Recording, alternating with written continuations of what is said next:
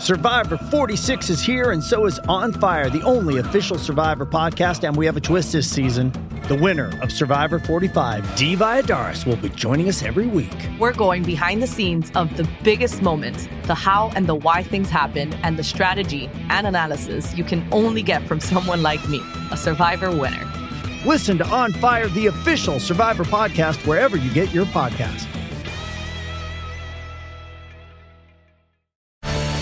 On Scotty and Goss, off the cuff. Taze and Scotty today, Paul Hoseby and Scott Cummings. A few text messages coming through. Mike, where's Mike been from Palmyra? Used to be a regular on the run home. Haven't heard from him in about 6 months. We actually played basketball 3-on-3, invited him down into our family. Yeah. And now I don't think he's texted through ever since. Well, it's what they say, never meet your heroes. Hey, boys, just wondering what you think about the crowd situation coming out of Perth. Got half as many people as Adelaide did in twice as much time. Come on, boys, lift your game. Gold Coast Crow. You've got your theory on this. They weren't there for the cricket, were they? No. In Adelaide, they're there because, let's be honest, there's not a lot to do in Adelaide. So when the big social event happens, they all went. And I'm not sure half the crowd saw a ball even bowled. But it's okay. That's all right. Crowds probably didn't look great on telly, from what I saw. But no, fair enough. We weren't interested over here whatsoever, were we?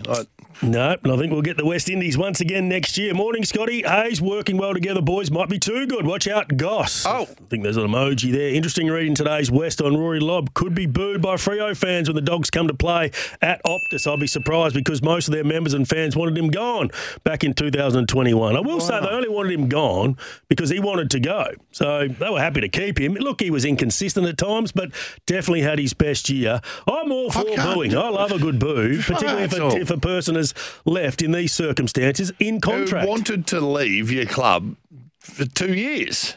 Wanted to leave. And that was going to be one of my off-the-cuff questions for you. What reception will Rory Lobb get? Boo, you'll get a big one. Yep. Well, if you want to leave and you asked to leave twice and definitely went out and then throw a few... That wasn't me, by the way. Throw a few grenades on the way out as well. Well, I'll ask it back to you. Coaches. Junior Rioli. Yep. What sort of reception he's going to get? Interesting one. Does it matter if you're a premiership player? Nah, possibly. I don't think he'll get I think he'll get a mixed reaction. I think some will boo and some won't. I think when family gets brought into it, and the reason he left is to get closer to his family, get close to his mother. His partner, I think, is from South Australia, or she lives there, or his sister lives there. There was family connections there. Rory Lobb's got no family connections.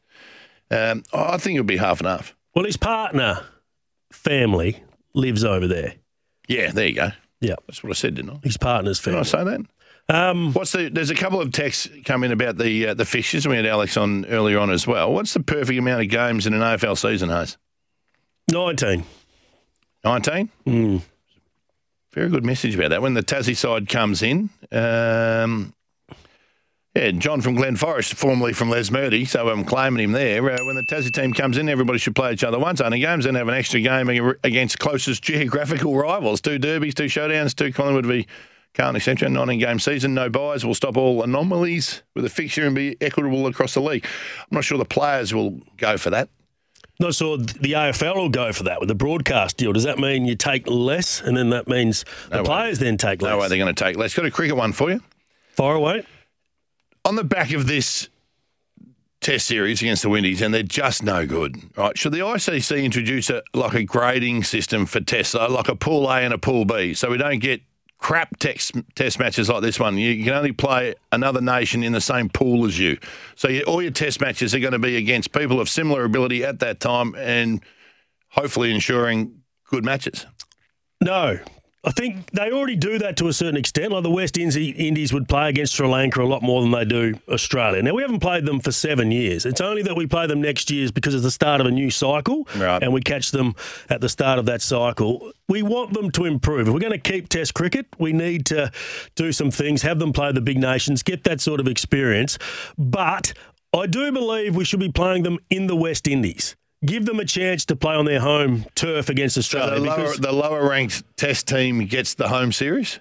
Yes. So you look at England, like it's hard for them to come here and win. It's hard for us to go over there and win. Yeah, so we play in the West Indies. At least it gives them half a chance and can be a bit more competitive. We played Afghanistan recently in a lot of 50-over games, and they smashed us on home conditions. Yeah.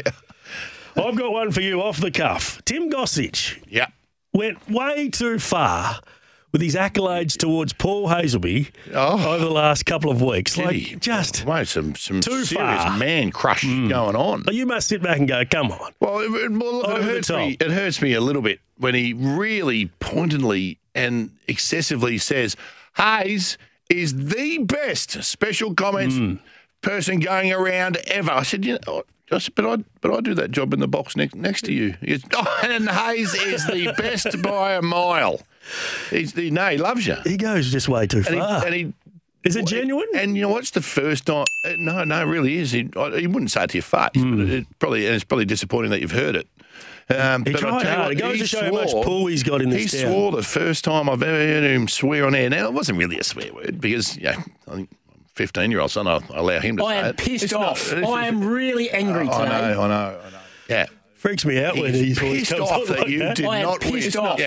Yeah. Goss. Take a holiday, Goss. No, he's a big fan, mate. He likes your work. It's good. You don't get too many accolades in the media unless you run the awards and you give them to yourself. But you don't get too many. So, for a teammate to do it, it's pretty good. One more for you. Gout. What? Gout. It's a painful thing. Gets you right in the toes. And it will be our Usain Bolt. I've seen him run. He's 16, isn't he? I think he's 14. So he broke the under-16 record twice in one day. 21.14. Also won the 100 metres gout. Which is amazing to be able to do that with that sort of condition. Can't help myself.